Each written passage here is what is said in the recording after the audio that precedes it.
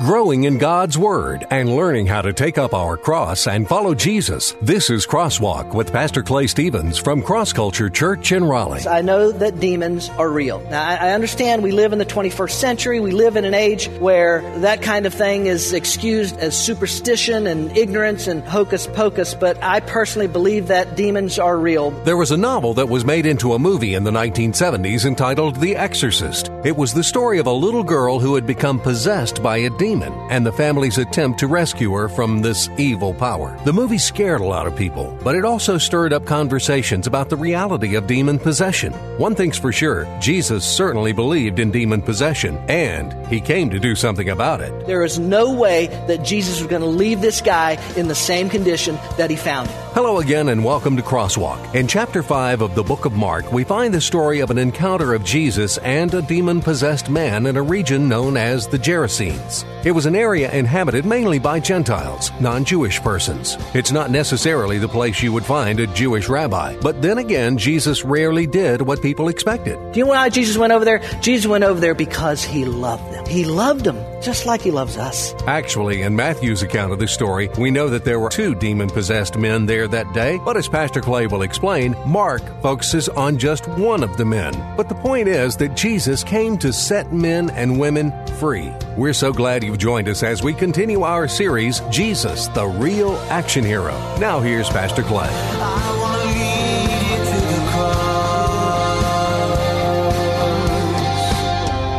You jump right into Mark chapter 5. Now open your Bibles to Mark chapter 5. I've got a long way to go and a short time to get there. So we're going to look at Mark chapter 5, verses 1 through 20 this morning.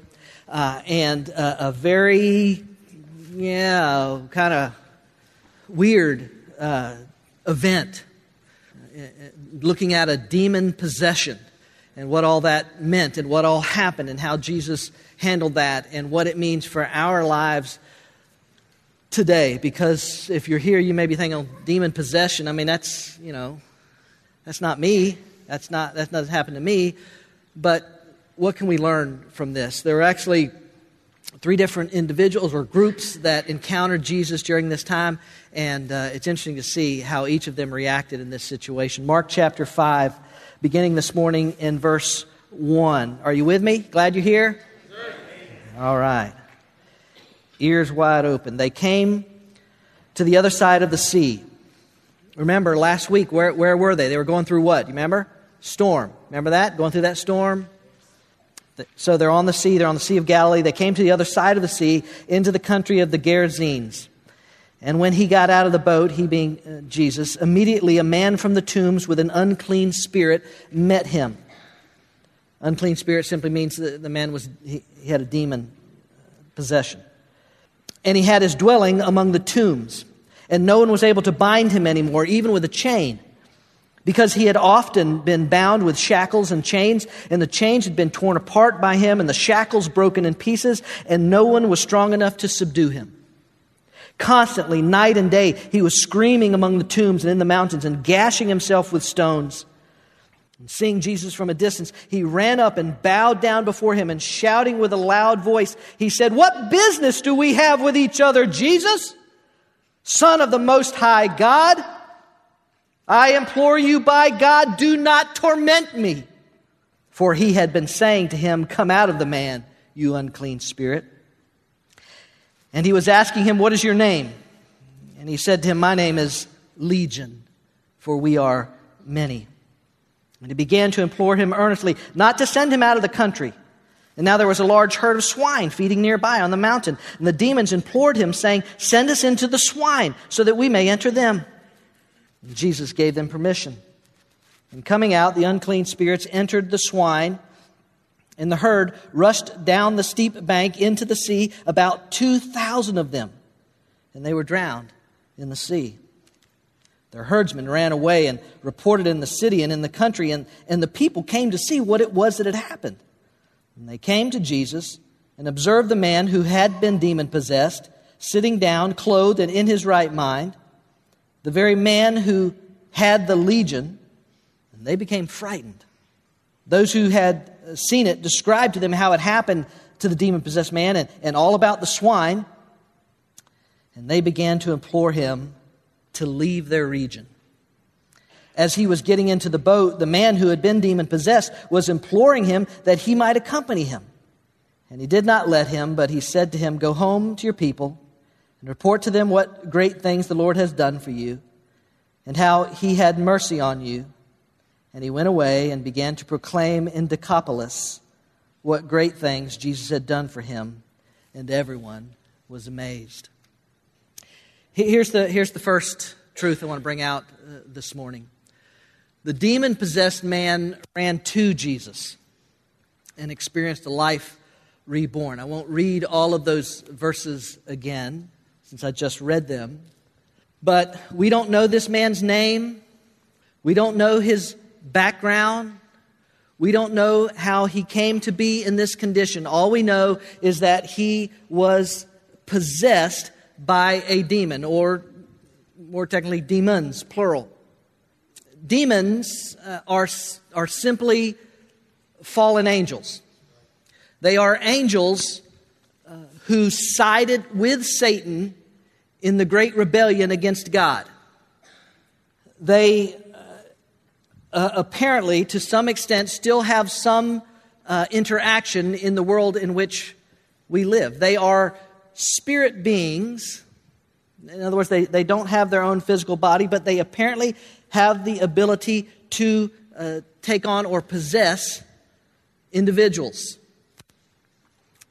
Now, I don't pretend to know all the ins and outs and hows and the whys and all that kind of stuff. I don't know all of that. But I do know this. I know that demons are real. Now, I understand we live in the 21st century. We live in an age where that kind of thing is excused as superstition and ignorance and hocus pocus. But I personally believe that demons are real, because for one thing, I believe that I've encountered individuals before who I believe were demon-possessed. And secondly, and more importantly, the Bible clearly proclaims that demons are real. And therefore, I simply think that it is true. In this man's case, this man's life, think about this now, this man's life was a literal living hell. Everything that he had ever known about his life was gone. As I said, I don't know how he got in this state. We may talk a little bit about that in a minute, but the fact is that everything about this man's life he had lost. He is living up in the cemetery. Not exactly sure why that is, but he spends day after day, night after night in unrelenting torment, screaming, running around, cutting himself with rocks. His life is a complete loss, with no hope of anything ever changing. No one seemed to be able to help him. Change couldn't hold him. By the way, that's a characteristic of spiritual beings. They seem to have supernatural strength, and in this case, he's possessed by multiple demons, and so this man has change can't hold him, shackles can't hold him, nobody can help him, no one can hold on to him. But listen, here's a word that ought to bless you. Here's a good word. The strength of the enemy is no match for the power of God. The strength of the enemy is never a match for the power of God, because in this man's life, in this mess, in this sort. By the way, I should mention this in case you read and then you say, "Hey, in Matthew's account, Matthew tells us that there were actually two demon-possessed men there. Mark and Luke only follow one of the guys. And the reason is because only one of them apparently comes back to Jesus and asks to go with him. So that seems to be why Mark and Luke just follow just the one guy. But just so you'll know there. But from Mark's account, this guy, his life is a disaster. It is a mess. But then there, off in the distance, off on the horizon of the lake, is just a tiny little fishing boat. But by the time it gets to shore and by the time Jesus steps out of the boat, that demon-possessed man is right there. Now listen, it's unclear how lucid this guy was. It's unclear how much he understood about, what was happening, but one thing was clear. There is no way that Jesus was going to leave this guy in the same condition that he found him. That's just not going to happen. In verse 9, we can see that he's possessed by multiple demons. And these demons are controlling his life. I want to say this, okay? Not every person, and I mentioned this a few weeks ago when we saw earlier where Jesus dealt with some demon possession. It doesn't mean that every single person with a mental disorder or every single person with a physical problem, it doesn't mean that every single person is demon possessed. Okay? I'm not saying that. I think that it is real. I don't know the who and the how and the why and all that kind of stuff. I think it is real. But it doesn't mean that every single person. But this is the truth. Satan doesn't necessarily have to possess a person to influence and control them in often ways and many times in their life. And the options in our lives are, what are we going to do? When my life feels out of control, or when my life feels like someone else almost is pulling the strings, what am I going to do? This guy comes to Jesus. He comes running to Jesus, and Jesus commands the spirits to come out of him. We find the man afterwards, if we were to read all the text, we find the man in an amazing condition. We find his life essentially reborn, given back his life. This guy, and I'm kind of halfway joking about this, but this guy, in some sense, may be the first original zombie. Because, he is alive, he is breathing, but for all intents and purposes, he might as well be dead, man. He is a dead man living among dead men up in the cemetery, up in the graveyard. And Jesus shows up, and it's clear from verse 8 that Jesus immediately begins to say, you've got to come out of this man. And so to read on in the text, we follow this guy's story. We find out a few things about him. That when Jesus gets done with the situation, the man is cleaned up. The demons are cast out of him. And his mind is cleared up. It says that when the people show up, he's sitting there in his right mind.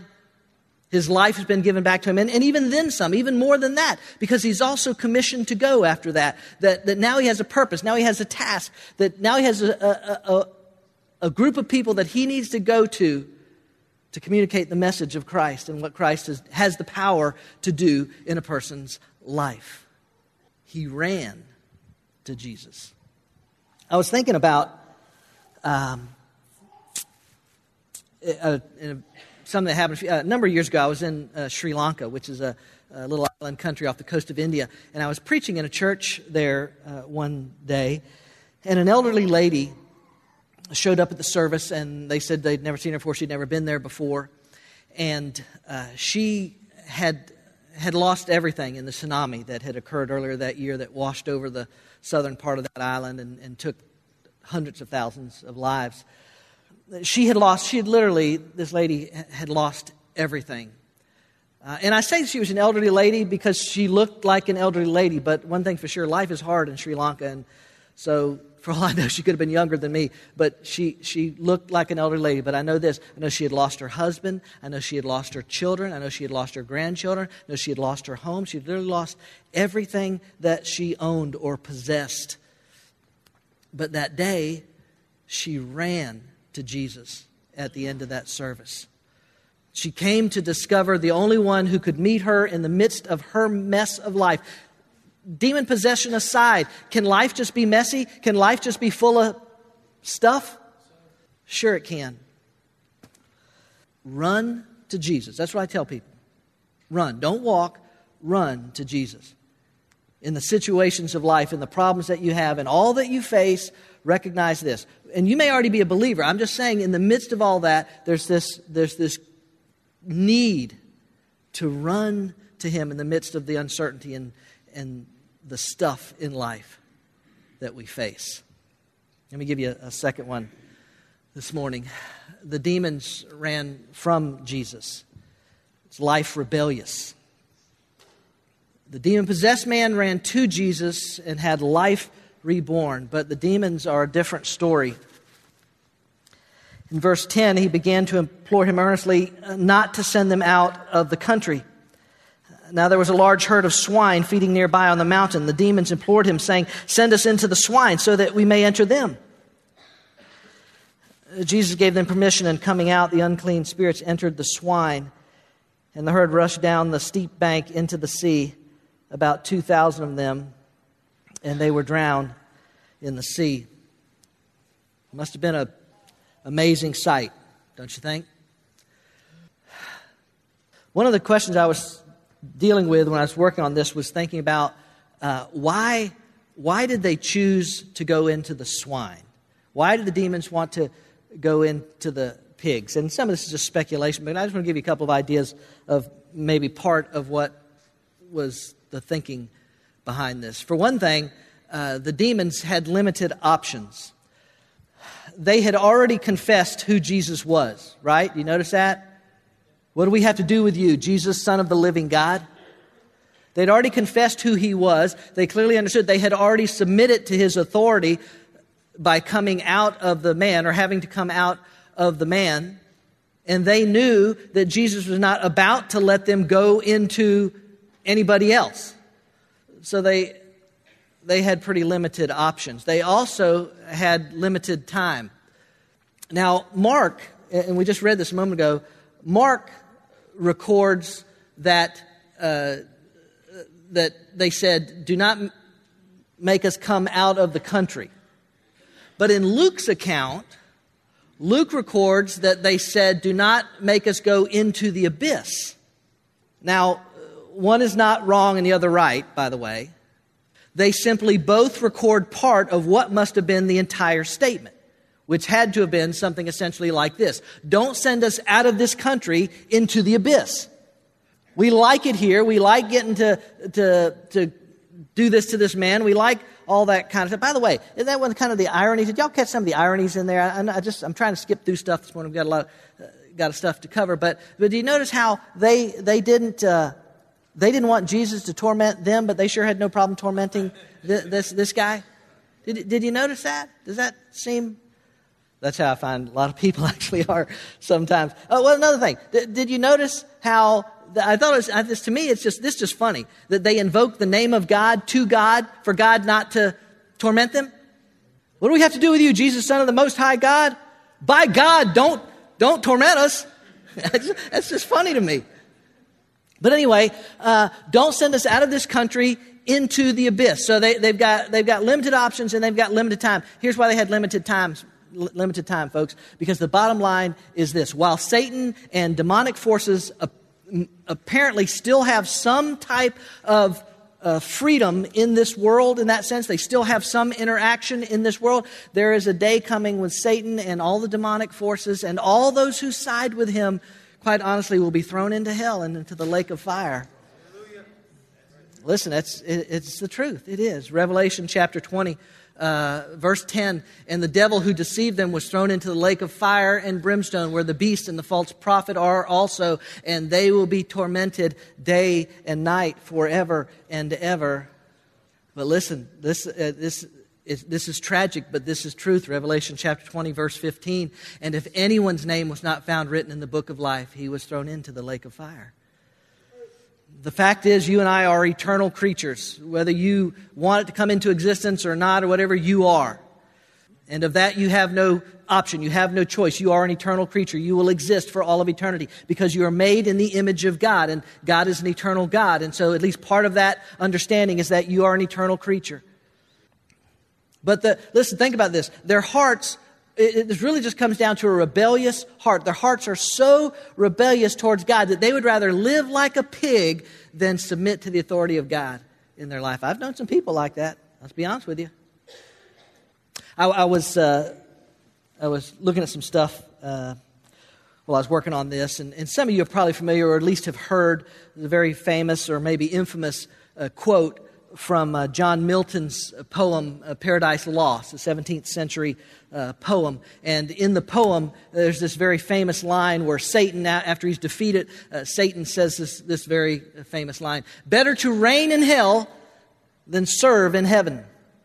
Any of you ever heard that statement before? It's very famous at least in the literary world. It's better to reign in hell. The Trekkies know it too because Khan uses it. Never mind. Better to reign in hell than serve in heaven. It is that is the essence right there of what we're talking about, a rebellious heart. That anything is better than having to bend my knee to the living God. I don't care what I have to do. I don't care what I have to go through. Anything is better than having to bend my knee to the living God. That's a rebellious heart. That's what we're talking about here. A rebellious life. That it doesn't matter. I'm not going to do it. Last night, I was going over this message and I was praying through it and I was looking at Milton's quote, and so I got to look at some stuff, and I found this thing on YahooAnswers.com where the question was posed, do you agree with this statement? Do you agree with the statement that it's better to reign in hell than to serve in heaven? I want to read you just a few of the responses that I came across in that thread. I don't believe in either heaven or hell, but the way I look at it, it's probably better to be the boss than some angelic slave forced into servitude to worship a master. How about this one? Applicable. All the people in heaven are kissing feet as we speak. All the cool people are in hell, like Gandhi. I don't even think they spelt Gandhi's name right, but all the cool people are in hell. This one. Lucifer nailed it. That's exactly how I feel, although I don't believe in hell. Listen, if you read that thread, it's amazing how many times that comes. Oh, I don't believe in it. Yes, although I don't hold a duotheistic worldview or believe in heaven, hell, it would be better to reign in hell with Satan than be a peon to that other awful jerk. I'd side with Satan over Jehovah any day of the week. And seriously, all the good people are in hell or limbo if Christian theology were correct, which it's not. Of course, it couldn't possibly be correct. Yes, that's right. God, help. I'm telling you, man, I didn't physically weep, but my heart was breaking as I read these comments. This one. It's better to not believe in either hell or heaven because there's only one life. Live it to the fullest. You know, that's like saying it's better to not believe in gravity as you jump off the Empire State Building because it's a really cool ride going down. You know, I mean, just don't believe in it. Okay, all right. Because hell is exciting. Clearly a country boy must have read this one. Because hell is exciting, fun, whereas heaven is a boring place, only if it exists. One more, I think it's the last one. People have tried to convert me before, and it made me not believe in God that much more. Hell may be a burning pit of nothing, if it is real, but it sounds better than total peace and my family in the same place together in peace. Never going to happen. Reign in hell sounds more fun because then you get to play with fire forever and ever. In heaven, you get to be a little good children and behave. Not me, never. I'm sure neither are real. It's a rebellious life. It's a rebellious heart. The unwillingness to submit ourselves. Now listen, real quickly, I want to say a few things to you in regards to the rebellious heart and attitude of these demons that you and I need to consider, okay? Here's the first one. Examine your salvation. Ladies and gentlemen, listen to me. Examine your salvation. Because I don't think anyone in here would argue with the fact that the demons believed in Jesus. They acknowledged Him as God, and they even submitted to His authority over them, even though they didn't want to. They admitted that who He was. And so I don't think there's anyone in here that would say, oh, they didn't believe in Jesus. So here's the question I want to pose to you. Now listen to me, this is very important. Does that mean that those demons were saved? Because, wait a minute now, after all, it's in the Bible. It's in the Bible. What does it say? Believe on the Lord Jesus Christ and you will be saved. Well, there it is. Pastor, it's right there. Believe in the Lord Jesus and you will be saved.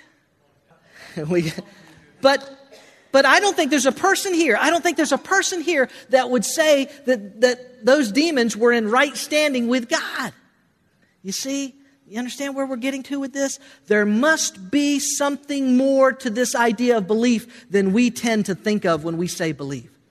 When the Bible talks about belief, there must be something more to it than what a majority of people, or to a large extent, a large number of people seem to understand. Because listen to you, I couldn't tell you how many people that I have talked to through the years who have said to me, well, I believe in Jesus.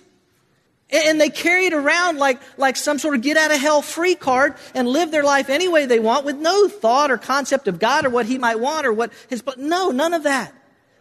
Listen, I'm sorry. We need to examine our salvation and just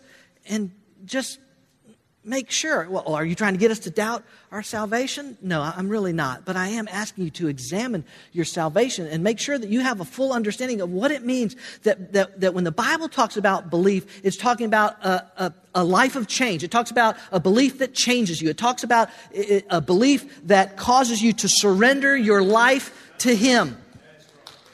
And so here's how I would put it, and I hope I don't offend anybody by this, but here's how I would put it. Belief without surrender is just BS. You get it? The B, belief, S, surrender. Belief without surrender is just BS. Y'all know what BS, but bogus salvation, right? Bogus salvation.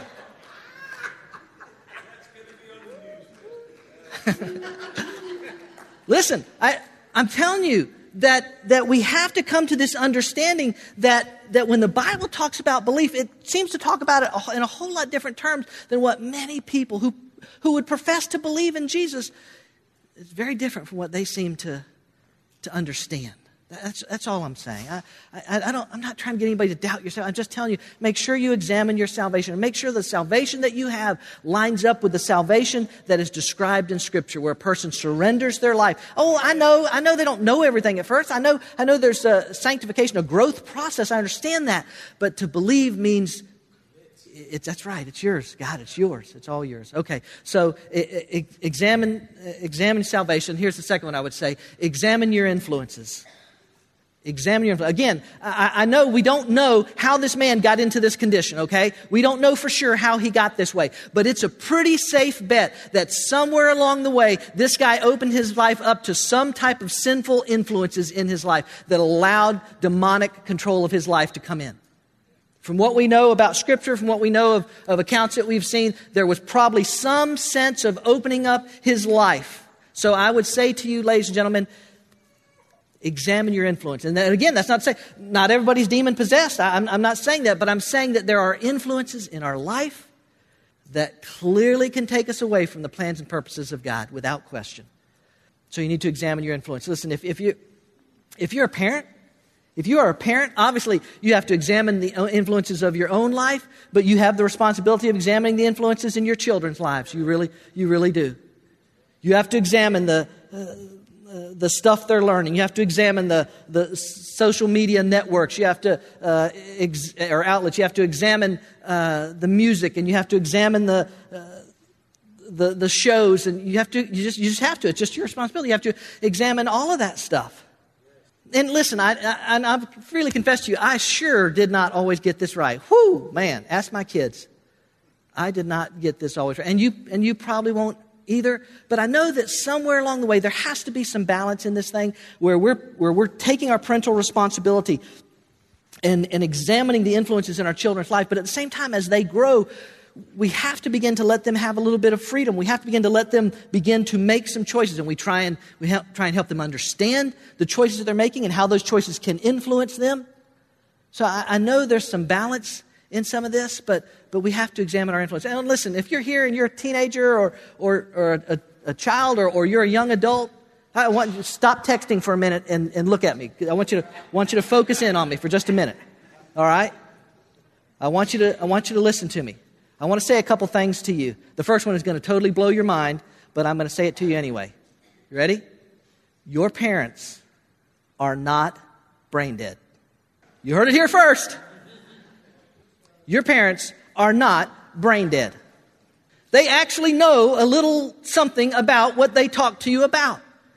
They hopefully have a little bit of wisdom because they have studied God's Word and they have sought out what God would approve of and what God doesn't approve of. And they've sought His wisdom in discerning what those influences should be in your life and that sort of thing. But also, they've been through a little bit of stuff in their life. They've had a few experiences. They know a little bit about peer pressures and other influences that can affect your life. They do. They know that stuff. And listen, I want to say something else to you. If you're here and you're 13 or you're 16 or you're 21 or something like that, listen, you can't even fathom in your mind being 40. Can you? Can you? You can't even. That is so far removed from your. Yeah, you can't even imagine what that. But listen to me. Here's what I'm telling you. Listen to me, because I love you. I love you. I pray for you. But some of the influences that you are or may allow into your life will cause you to make some choices that will affect the rest of your life. That will affect what you do when you're 30 or what condition you're in when you're 40. And I know you can't imagine being there. Examine your influences. Engage them against the perfection of God's Word. I know it's not easy. I know it's hard. I know that there are peer pressures and in the adult world and children and all. I know it. I understand it. But we've got to do it. All right. Let me go on real quick. Let me go to the last one. The people, the crowd, the group, they ran Jesus off. That was life rejected.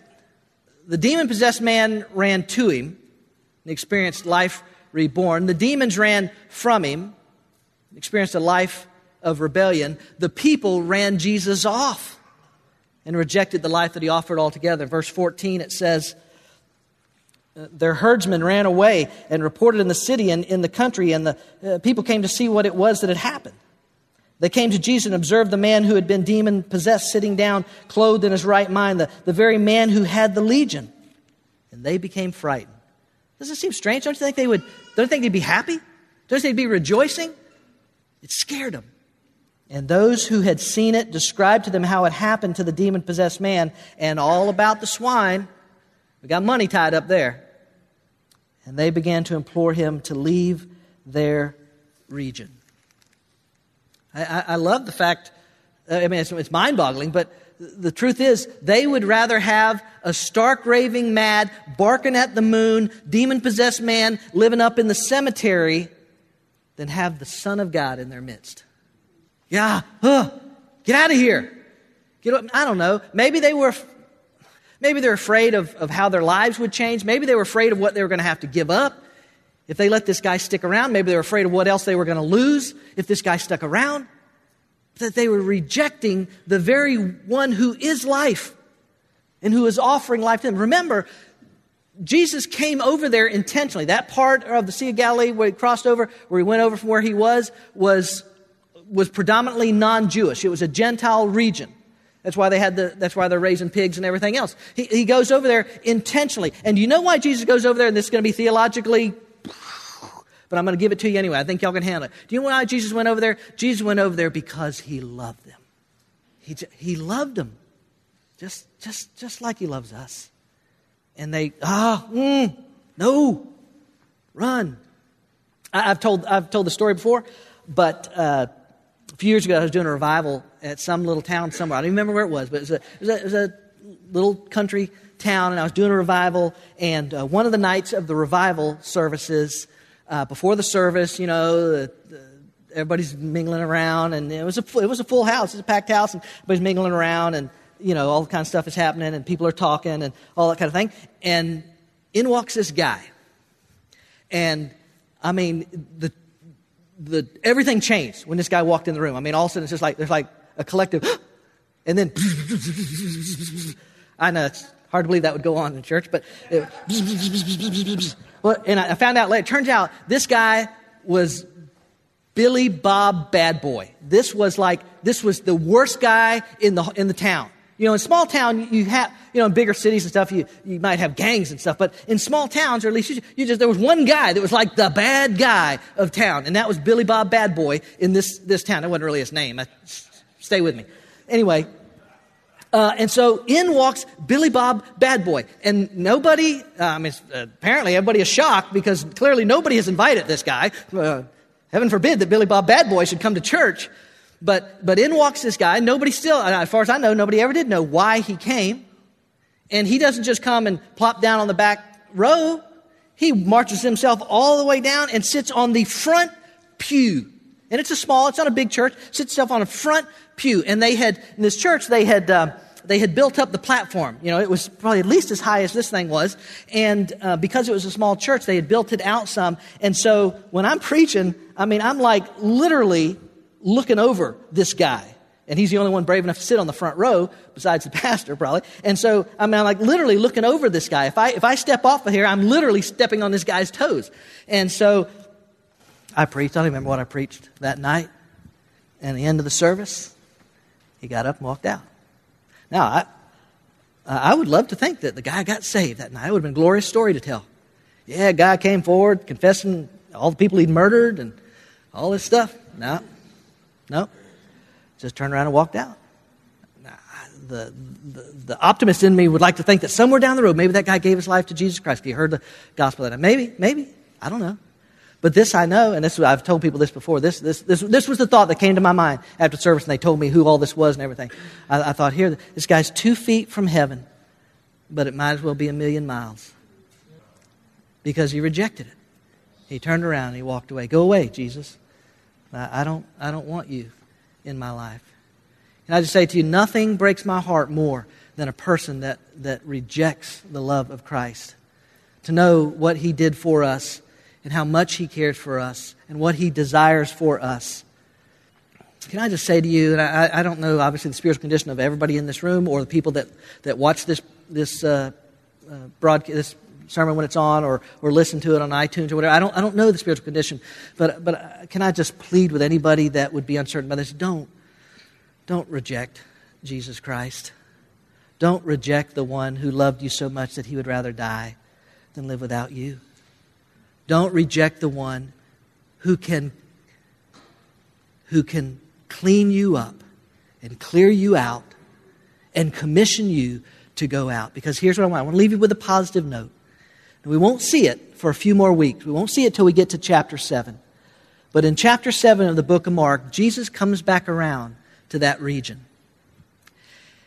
And when he does, the reaction that he gets the next time is very different from the reaction that he gets this time. I think the reason has to be because this demon-possessed man turned missionary. In verse 20, it says, and he went away and began to proclaim in Decapolis. That was a group of 10 cities in that region. What great things Jesus had done for him. And everyone marveled. Well, there you have it. It's fascinating to see how different people in the story reacted to Jesus being there. The demon-possessed man ran to Jesus. The demons ran from Jesus. And the crowd ran Jesus off. You know, if you think about it, you can probably think of some people in your life that fall into those 3 different categories. The demon-possessed man experienced real life as Jesus set him free from slavery to the demons living in him. As Pastor Clay told us today, Jesus wouldn't let the man follow him into the boat. He needed him to go back to the people who knew him best and could see how the power of God had worked in his life. Praise God for the life that Jesus brings to each one of us who receive him. We're glad you joined us for this week's Crosswalk. Each week, Pastor Clay opens the Bible and brings out its exciting and practical truths to apply to our everyday lives. Cross Culture Church is a new church in North Raleigh, but instead of religion, we're about relationships. And instead of rituals, we practice realness. We meet Sunday mornings at 10:30 at the Leesville Road High School, a mile and a half south of I-540, exit 7. And we welcome anyone who is looking for a place to learn about God's plan for their life. At Cross Culture Church, we experience the liberating, satisfying, life-changing power of the cross, and it's our desire to bring that power to a culture in need of freedom, hope, and joy. We hope you'll come join us on a Sunday morning. We'll save a seat for you. I'm not the water, I'm not the bread, but I know the place where your soul is fed. So hungry and thirsty, come and be blessed. I want to lead you to the cross. I want to lead you to the cross. I want to lead you to the cross. Cross Culture Church, taking the cross to our culture and taking our culture to the cross. Visit us online at crossculturelife.org.